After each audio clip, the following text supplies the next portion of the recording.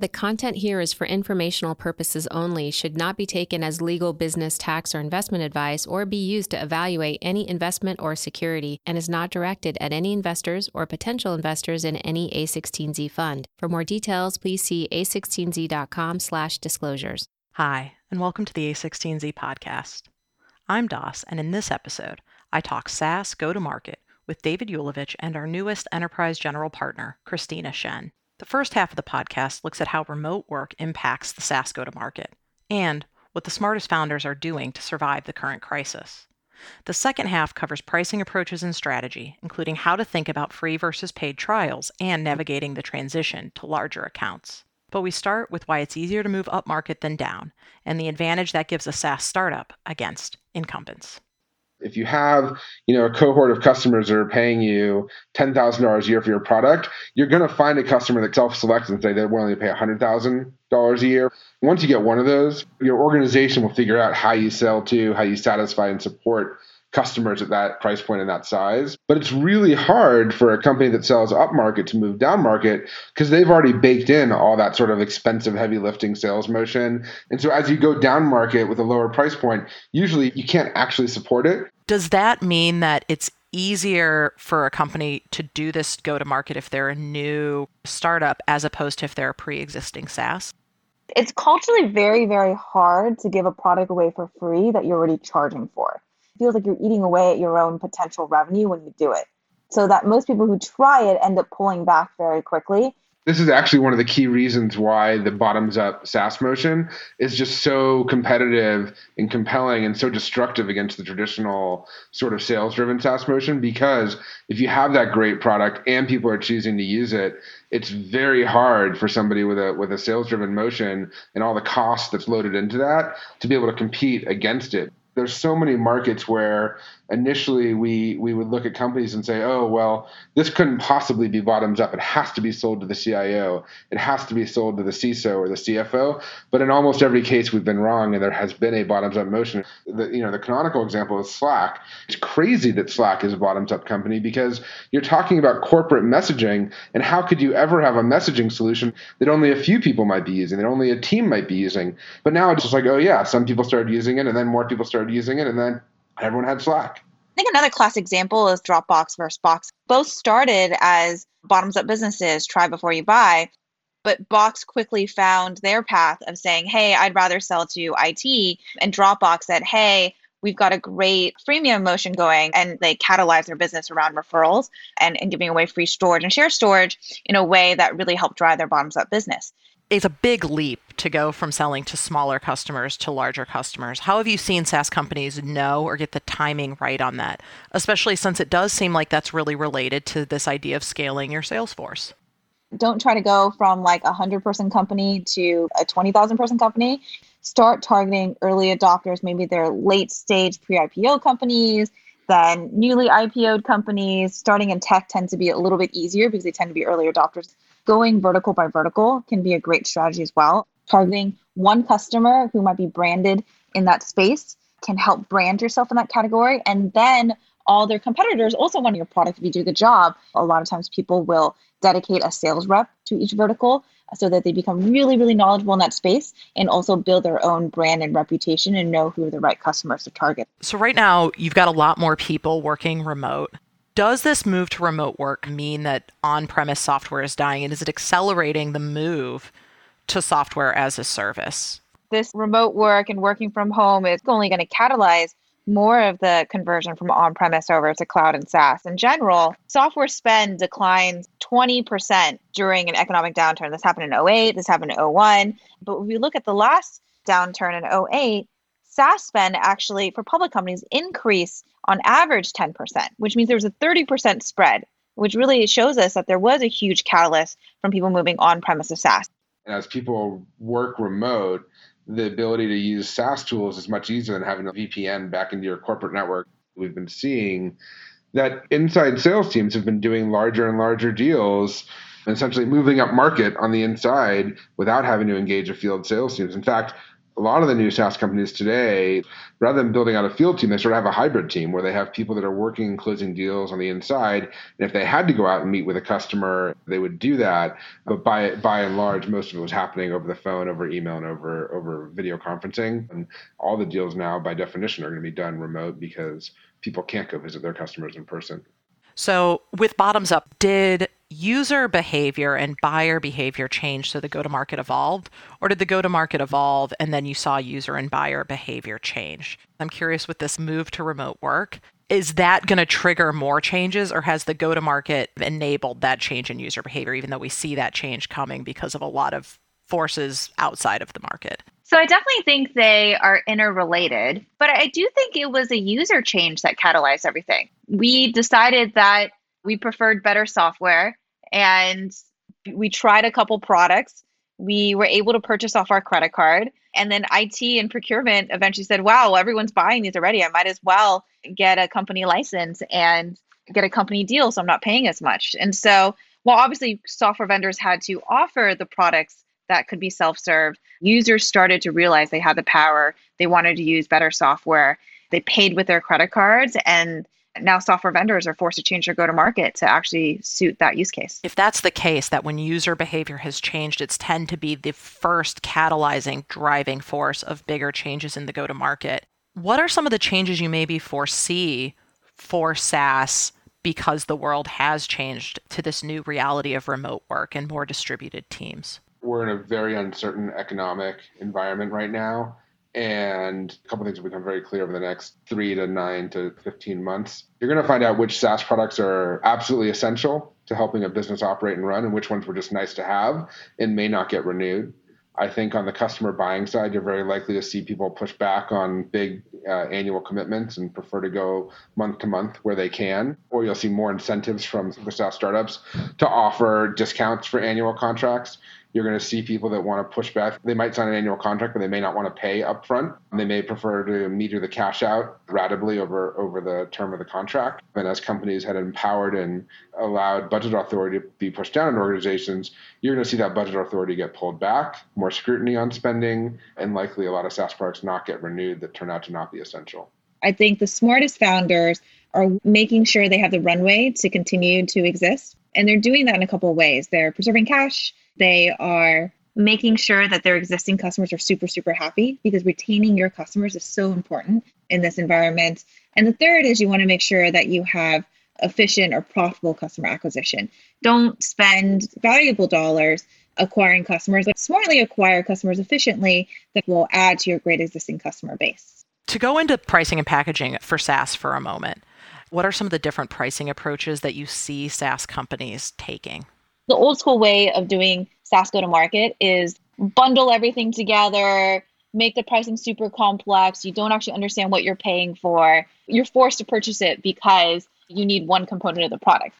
New modern SaaS pricing is keep it simple, keep it tied to value, and make sure you're solving one thing really, really well. You want to make it easy for your customers to give you money.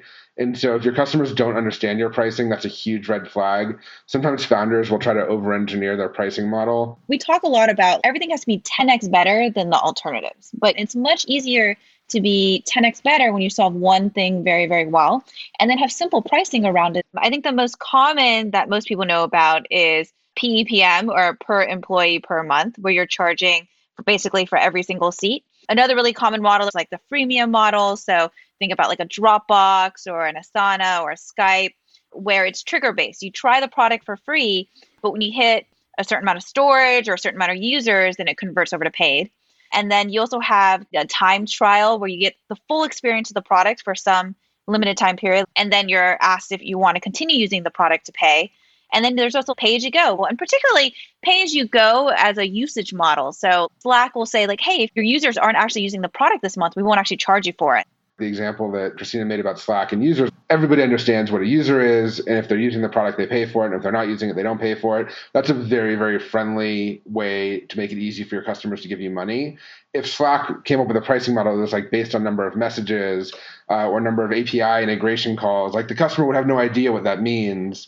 There's also the consumption model. So Twilio only charges you for every SMS text or phone call that you make on the platform any given month. And so they make money or lose money as your usage goes. So the pricing is very aligned to your productivity. Generally, those are for products where the usage only goes in one direction. So if you think of a company like Databricks, where they're charging for storage, or like Amazon's S3 service, it is very aligned with the customer, but it also strategically aligns with the business because they know the switching cost is very high, the churn is very low, and generally in those businesses, you're only going to store more data so they can charge based on usage or volume of data. Recently, there's been a huge trend about, I would say, like payment as a revenue. It's particularly common in vertical markets where SaaS companies are adding payments as a revenue in addition to their employer subscription revenue. So if you look at like Shopify, for example, more than 50% of their revenue is actually payment revenue. They're actually making money every single time you purchase something off one of their shopping cart websites.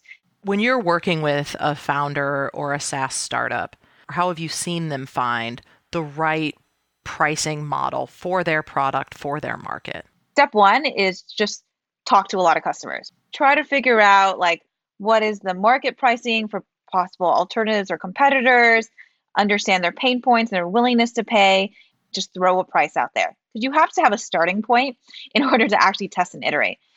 Particularly in the SMB or the bottoms up business, you can actually test and iterate pretty quickly because you have so many data points. I always tell founders, maybe if step one is to just go out there and talk to customers, step two is just double your prices. I don't think there's ever been a great company with a great product that's fallen apart because their pricing was wrong. I think they've left money on the table for sure. A lot of SaaS startup founders really underpriced. You don't want to find out 2 or 3 years later that you were 200% underpriced. A very common thing that SaaS companies do, they'll have the basic package that either is free or low cost that you can just sign up online for. They'll have a middle package where they show some pricing. And then they'll have the enterprise package where you have to contact sales to find out more. And that way they don't actually have to show the pricing for that third package. And that gives the salespeople the flexibility to adjust pricing on a per deal basis. When you're working with companies, why are they underpricing their products? I think it's psychological. People need to price on value, and they don't know how much value they're delivering relative to, oh, it only costs me $100 a month to provide this service, so I just need to charge $200. But if it turns out you're saving your customer $50,000 a year, then you're wildly underpriced. You have to remember, SaaS is essentially a proxy for outsourced IT. You're spending money on a SaaS service to not have to pay to develop something internally or to have to pay IT to support something that's more complex on-prem. Software is much cheaper than people, and so generally the price point can be much higher. And the other thing too is your value increases over time. You're delivering more features, more product, you understand the customer better. It's the beauty of the SaaS model and cloud model that you can iterate and push code immediately and the customer immediately sees value. So a lot of times people have the same price point from the first customer sold to 3 years later for their 200th customer they've sold. And quite frankly, you've delivered so much value along the way that your price point should have gone up. The other thing I say is a lot of people discount per seat pricing a lot as they move up market. We tend to tell people that the best validation of your product having great product market fit is your ability to hold your price point. And so while there is some natural discounting on a per seat basis, because people do deserve some volume discounting, I would say try to resist that as much as possible. Especially for a technical founder, it's so tempting to get in there and fiddle with these knobs. How do you know when it is time to experiment with your pricing and packaging? If you're looking at your business and you see that you are doing more deals and they're closing faster, you should raise your pricing and you pay attention to how long it takes to close deals and whether the number of deals is staying consistent as you do that. And at some point, you're going to find out when you're losing deals on price. I think a moment where companies have to sort of plan ahead and try to avoid having to course correct is as they roll out massive pricing or packaging changes, which are pretty natural as companies move up market. But how they navigate that transition to larger accounts and how they either bring along or eventually move away from those smaller, earlier customers who got them to where they are tends to be really important because they can get a lot of noise on Twitter. They can get a lot of blowback from their customers. Zendesk is a company where they rolled out a major packaging change. And when they rolled it out, they hadn't planned on grandfathering in their early customers. They got a lot of pushback. And very quickly, they put out a blog post and they said, hey, we hear what you're saying. We appreciate you building the business that we've become today. We do need to have a package for the future, but all the people that have been customers so far will be grandfathered in for at least a period of time into the old model. The nice thing is if you iterate pricing constantly, you don't really have this problem because your customers would be used to pricing changes. You normally pair them with new features and it all kind of works out. But if you have to go through a big grandfather change, I tend to lean towards treating your early customers really, really well. They adopted when you weren't a big company yet. They probably co-built the product with you in many ways. And so it's great to get more dollars out of your customer base, but treat your early customers really well. Are there any other failure modes that you see startups really falling into around pricing and packaging, or any common mistakes that they make? I think a lot of founders don't always map out the cost or the model of their pricing and their product relative to their cost of actually doing sales and doing marketing and doing customer acquisition. Inside sales is so popular in Silicon Valley when you're selling more to an SMB or a mid-market type customer. The expectation is that you're educating and helping the customer or prospective customer over the phone. And so you're not expected to be as high touch. But 5K is kind of almost the minimum price point you need to sell to the SMB with an inside sales team in order to pay for the outbound costs and all the conversions, because there is typically a team that sits around the quota carrying rep. And so I do think price matching, how much your price point is compared to what your go-to-market motion is, matters a lot. Other big failure modes that I see, people guess the ramp time of a sales rep wrong. And ramp time really ties to the segment of customer selling into it. It tends to be that you're selling into the enterprise. Ramp time for sales reps, because sales cycles are so long, tends to be much longer as well. Could be 6 months plus, could be a year. While if you're selling more into this SMB or mid-market, the ramp time to get a rep up and running can be much shorter, 3 to 6 months. Because the sales cycles are shorter, they just iterate much faster and they ramp up much more quickly. The other thing that people have to understand is that sales velocity is a really important component to figuring out how many reps you should be hiring, whether they should be inside reps or field reps. If it takes you 90 days to close a deal, that can't be a $5,000 a year deal. That has to be a $50,000 or even $150,000 a year deal. And Kristina, I know you've done a lot of work with metrics. So how do those play in? Probably the one way to sum it all together is how many months does it take to pay back customer acquisition costs? And very commonly within the SaaS world, we talk about a 12-month CAC payback. And the reason why is we typically want to see for every dollar you spend on sales and marketing, you get $1 back within a year. And that means you can tweak the inputs any way you want. Let's say doing paid acquisition is really effective for you, then you can spend proportionally more on paid acquisition and less on sales reps. Vice versa, if you have a great inbound engine, you actually can hire a lot more sales reps and spend more on sales headcount. With all formulas, one, it's a guide rail. So if you have customers that retain really, really well, let's say you're selling to the enterprise and you got like a 90 or 95% annual retention rate, then your CAC payback could be between 12 and 24 months. But let's say you're selling to the SMB and let's say churn is 2 or 3% monthly, which ends up being like 80 to 90% annual retention. Then because your customers are less sticky, then I would recommend looking at a CAC payback of 6 to 12 months. How should you think about doing a free trial versus a paid trial? On the one hand, the bottoms-up motion where people can try essentially a full version of a product before they buy it is extremely powerful. On the other hand, I've started to try to think about how I advise companies when they are thinking about a free trial for something that might cost $100,000 a year for the customer or $200,000 a year. Do we do a paid pilot that has some sort of contractual obligation that if we meet them, they turn into a commercial engagement? So I do think the beauty of the bottoms-up business is that you can get people to try the entire experience of the product for free, and then they fall in love with it and a certain percentage will convert. And that works really, really well for products that can self-serve. When you start moving up market to more complex products, part of the challenge with doing trials is it takes work on the company side for implementation, customer success, and sales to actually implement the product, whether it be integrations, IT has to give access, etc. And so you lose that self-serve ability, which is so amazing in the trial. And so I tend to be more in the camp of paid trials if it costs you money to actually deploy the trial. And when you're selling to bigger customers, they associate value when they have to pay. And once a customer has to pay you, then they feel a need to make the project successful, and thus they will onboard, schedule things, give you data and access. If you can get to a point where you get the customer to do that paid pilot such that the only difference between a pilot and an actual customer is just the signing of a contract.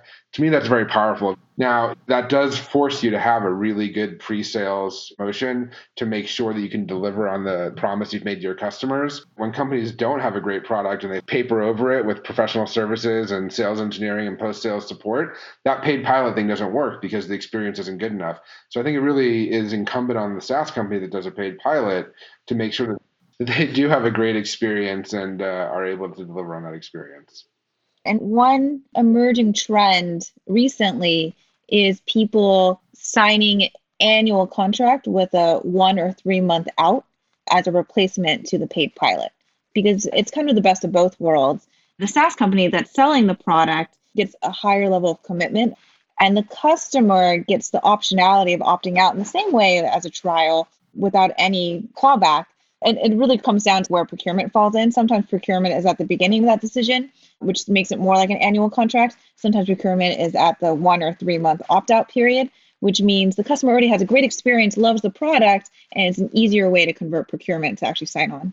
And that is a really good segue into renewals. I always tell founders, you might have this subscription business, but it's not a recurring revenue business until the second year when the revenue actually recurs. I think you really have the first 3 months to get a customer up and running and happy. And if they're not, you then have about 3 months to fix it. And if all that works out, then the remaining 6 months of the contract can be focused on upsell and expansion. You don't want to find out in the 11th month that the customer never actually deployed or they're never logging in.